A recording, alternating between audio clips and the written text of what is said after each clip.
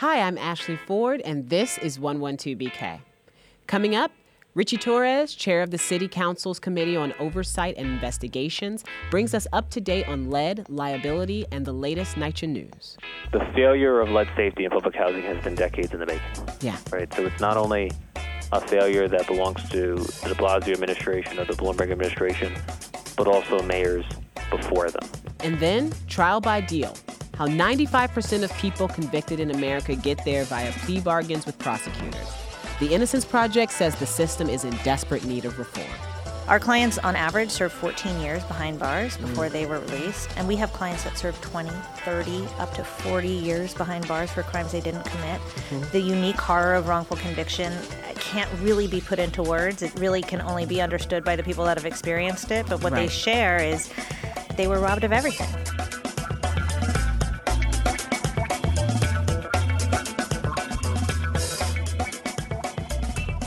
Coming up, Americans are being convicted of crimes without one juror being impaneled, one piece of evidence being admitted, or one witness being called. The Innocence Project is calling for change. But first, a shocking new report from the New York Times has found that for at least 2 decades, the New York City Housing Authority consistently dodged and disputed tests that revealed lead in its apartments. Based on thousands of pages of documents and 100 interviews, the new report says that between 2010 and 2018, NYCHA challenged 95% of the lead orders it received from the city's Department of Health. More than 1,100 children have tested positive for lead in New York City's public housing since 2012. This comes as New York City Mayor Bill de Blasio announced plans to bring repairs to 62,000 NYCHA apartments. To tell us more, we're joined on the phone by Richie Torres, council member from District 15. He's also the chairman of the city's Committee on Oversight and Investigations. Councilmember Torres, welcome back to 112BK. It's an honor to be here. You've been very active in the fight against lead poisoning and holding perpetrators accountable, which is very, very important work. But can you please tell us what the takeaway was from this report specifically? We've known for about a year as a result of the DOI report that from 2012 to 2016, not only was NYCHA failing to conduct legally required lead safety inspections, but NYCHA had been submitting false testimony, false certifications to the federal government. But in light of the New York Times report, we've come to discover that even before 2012, there's no evidence that NYCHA ever had a successful or effective lead safety program. That for decades, NYCHA has been in denial about the true scale of lead poisoning and lead paint in public housing. And NYCHA's been complacent about lead inspections, lead testing, lead abatement, and has been particularly aggressive when it comes to challenging lead abatement orders from the Department of Health. So the article indicates that private landlords challenge lead abatement orders 4% of the time, whereas NYCHA challenges it 95% of the time. That's a big number. So NYCHA literally put far more energy and resources into challenging lead testing results than actually solving the problem. I know that one of your main concerns has been matching the city's definition of lead poisoning with the federal government's. Could you elaborate on that a little bit more? Yes, so historically the city has defined lead poisoning at either a blood level of 10 micrograms per deciliter or 15, whereas the federal government recommends a threshold at level 5. Right. So there was a whole universe of children who had what the federal government would consider hazardously high levels of lead, but for whom there was no public health intervention from the city at all. And once you are exposed to lead, it has consequences that haunt you for the rest of your life. It can cripple your ability to succeed academically in school and to succeed personally in life. Right. Mayor de Blasio has announced a new plan for NYCHA, right? Could you tell us what that plan is, what it means? Yeah. So the de Blasio administration came out with Next Generation NYCHA 2, which I see as an improvement on Next Generation NYCHA 1, and at the heart of Next Gen 2 is a program known as the Rental Assistance Demonstration Program, otherwise known as RAD. And under RAD, traditional public housing is converted into Section 8 so that NYCHA can access new sources of funding. So even though it sounds like a complicated program, it's simple. It means that the tenants can live in the same apartment. The tenants pay the same rent. You pay no more than 30% of your income toward your rent. Right. The only difference is that there's more money for repairs. There's more money for long overdue repairs. So I'll provide you with an example. The first example of a RAD conversion was a public housing development in Far Rockaway, Queens, known as Ocean Bay. Before RAD, Ocean Bay had been starved of funding for decades, for 60 years. After RAD, Ocean Bay received $560 million in renovations. So for the first time, you had a residents living in apartments free of mold and mildew, free of lead and leaks, with reliable heat and hot water. You had buildings with new bricks and new roofs, new elevators, and new boilers. You had tenants who historically had been treated as second-class citizens living in first-class affordable housing. And so RAD is the only program that I know of that can transform the living conditions of public housing residents. Right. It's a controversial program, but I think the controversy is based more on misunderstanding. The New York Times article also mentioned a 5-year-old Brooklynite, Michaela Bonaparte, and that her blood showed lead at levels almost never seen in modern New York. That's according to the Times. That's what they said. My question is, who should we hold accountable for Michaela's condition? I know who I would like to hold accountable, but who do we hold accountable for her and for other children like her? The failure of lead safety in public housing has been decades in the making. Yeah. Right. So it's not only a failure that belongs to the de Blasio administration or the Bloomberg administration, but also mayors before them. Right. But I will tell you, there were a number of executives who knowingly submitted false information to the federal government, who knew that NYCHA was out of compliance with local and federal law on lead safety, who knew that NYCHA's practices were endangering the welfare and safety of children. Those executives should be criminally prosecuted. I hope so, too. I don't think you're alone in that. Thank you so much for talking with us today, Richie Torres. Of course. Take care.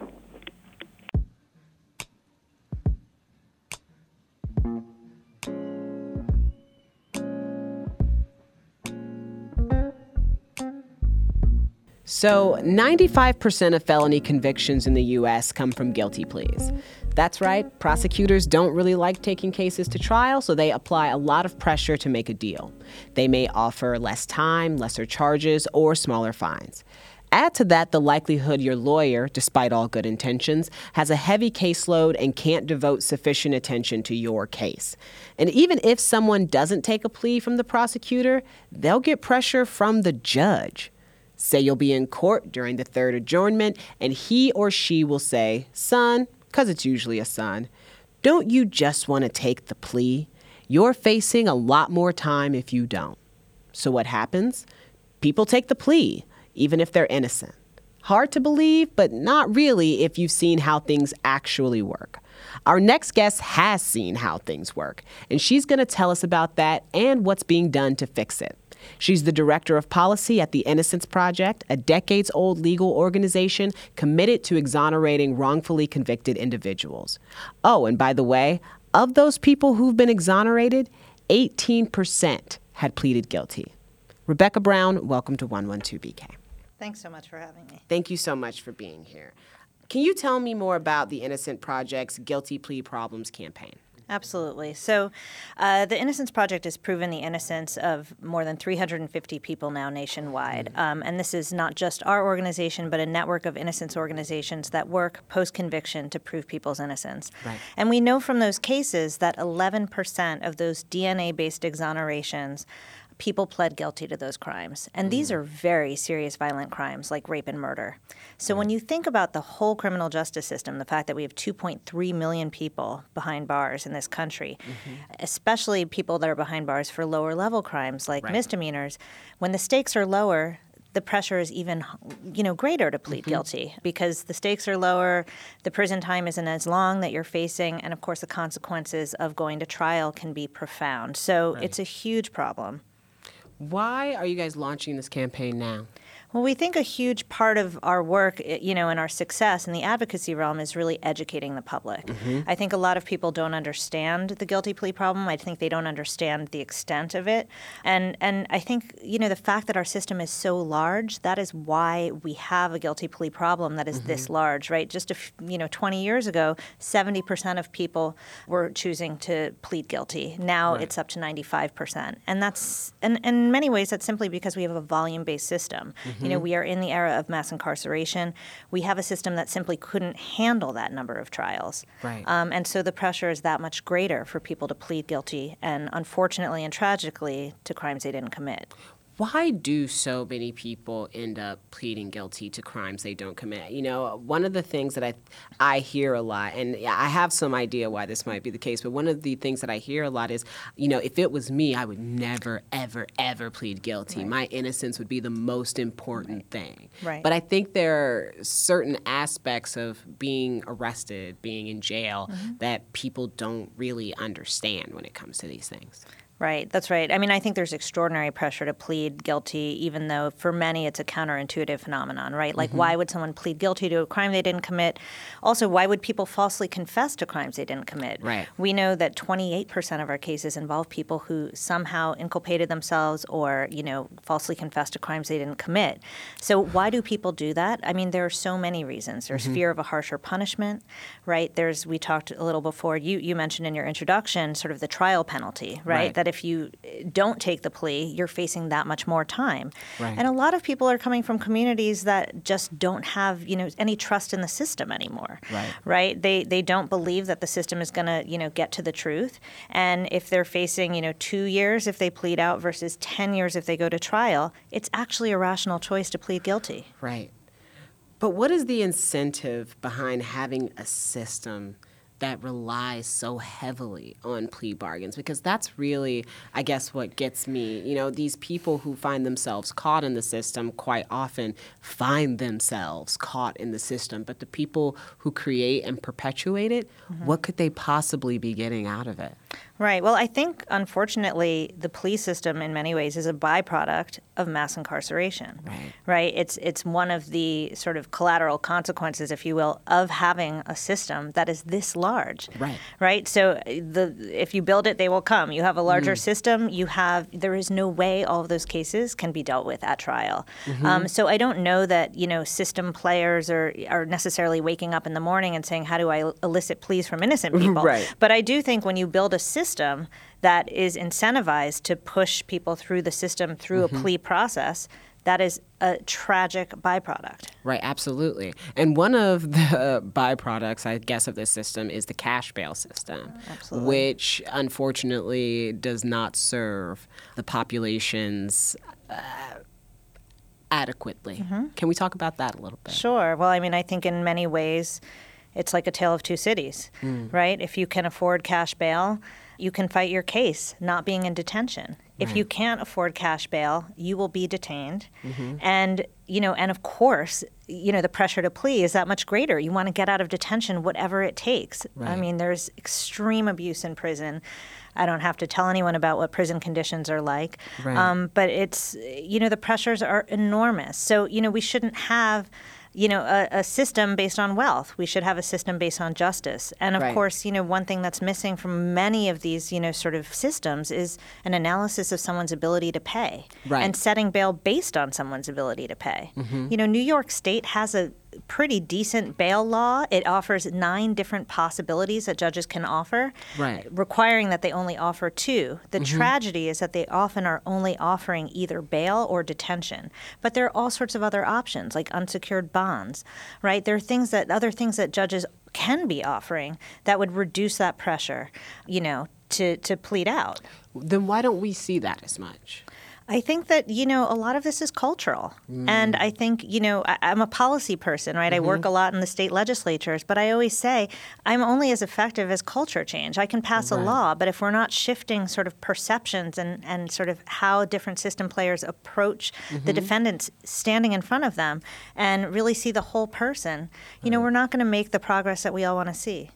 How would we even begin? Because that's a thing that I find really interesting. And I find that with a lot of these big issues like mass incarceration, part of the problem is we need a culture shift. Right. But how do we even begin to start having the conversations that actually change the minds that help push us into that culture shift? I think that's a great question. And I don't think there's an easy answer, but I think a lot of it is, demonstrating that actually different ways work. If somebody's really just worried about public safety and that's the main driver for them in a policy conversation, it's important to demonstrate to them that actually incarcerating people doesn't make anyone safer.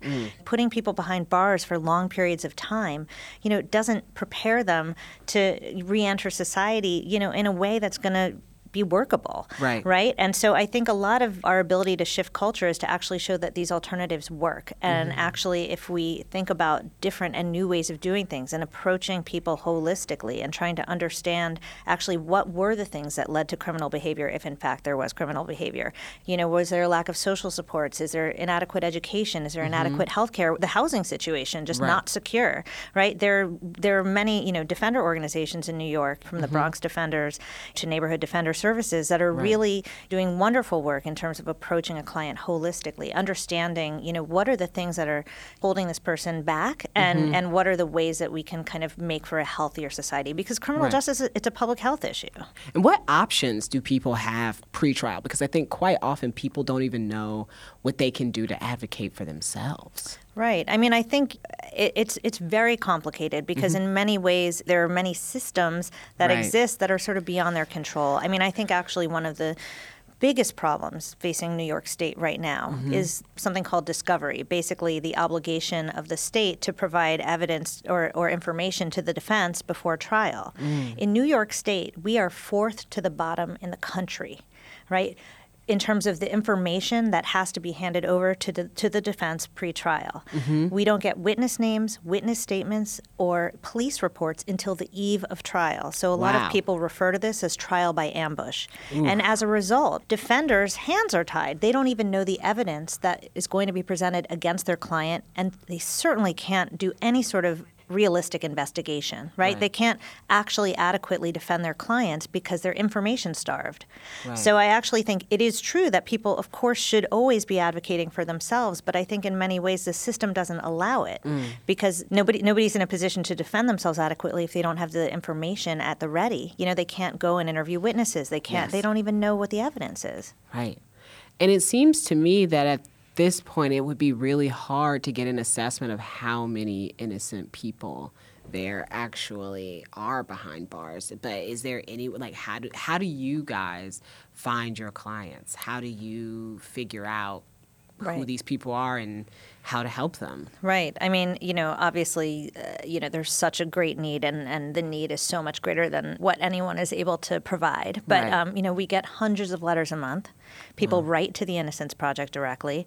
They write to our innocence organizations around the country, and they're just seeking help post-conviction. So that's really how they're identified. They write to people themselves. And, in terms of your other question, which was a great one, there are different estimates about how many folks are innocent behind bars. Some estimates as low as 1 to 2%, some as high as 8 to 10%. But when you think about a system with 2.3 million people behind bars, those are huge numbers. Right. Has the role of the prosecutor changed? Well, I think, yes. I think, first of all, we see there are a lot more prosecutors than there ever were. So, it was when crime really spiked in the 80s, we went from having 17,000 prosecutors to 20,000. But then when crime precipitously declined in the next decade, they hired another 10,000 prosecutors. And what we saw, and it mainly correlates to this time period, is that the number of arrests that were charged as felonies went from 1 to 3 to 2 to 3. So, in fact, you were just seeing many more arrests being charged as felonies. So, in essence, the system has just gotten larger and larger. And, this isn't to suggest that prosecutors aren't trying to conduct themselves conscientiously. I think many are. I just think that we have a system now that, you talked before about incentives. If you have more people working in a system, obviously the expectation is that you are going to criminalize more crimes. Can you talk to me about really quickly, just some of the long-term damage of the wrongfully convicted, because I think not enough people really understand how it affects a life. Yeah, I really appreciate that question. So we, our clients on average serve 14 years behind bars before they were released. And we have clients that serve 20, 30, up to 40 years behind bars for crimes they didn't commit. The unique horror of wrongful conviction can't really be put into words. It really can only be understood by the people that have experienced it. But what they share is they were robbed of everything, right? Many of them lost their parents while they were behind bars. Parents died. They lost loved ones. They were robbed of the opportunity to develop their own families and fall in love and have families of their own. They were certainly robbed of the opportunity to professionally develop. We have clients that come out of prison that have never held a cell phone before. Right. You know, they don't know how to use a computer. They certainly can't compete in the workforce. So, you know, everything is basically taken from them. Yes. Everything. And to start all over, I mean, our clients are my biggest heroes because many of them do start over. I mean, we have a client who's now a fire chief. We have another client. We have clients who are lawyers now. Right. And they're beyond inspirational. But, you know, I mean, if it were me, I'd be like, you know, in a fetal position in the corner somewhere. So. Yep, I know what you mean. There are going to be, I'm certain, people who watch this and think, I want to help them. I want to be useful in some way. What can they do? Well, the first thing they can do is go to our website, www.innocenceproject.org/pledge. And there you can sign up to get action alerts about things that are happening here in New York State. So as we launch campaigns, and we intend to work very hard on discovery reform this year, people will get alerts, call your lawmaker, support this campaign, you know, host a house party to teach in, show a film about, you know, innocence. We have a library of films that we could share with folks. We have a YouTube channel. And just, you know, learn about it. Learn about the crisis of wrongful conviction. That's amazing. Thank you so much for having this conversation with me today. This is important work, and I'm glad you're doing it. Thank you so much. It was a pleasure. And that's our show for today. Thank you guys so much for tuning in. It's my last show. It has been an honor to sit in this seat and talk with you as many days as we've had. And I look forward to a future where hopefully I'll get to talk to you again, you know, if they have me back. Thank you.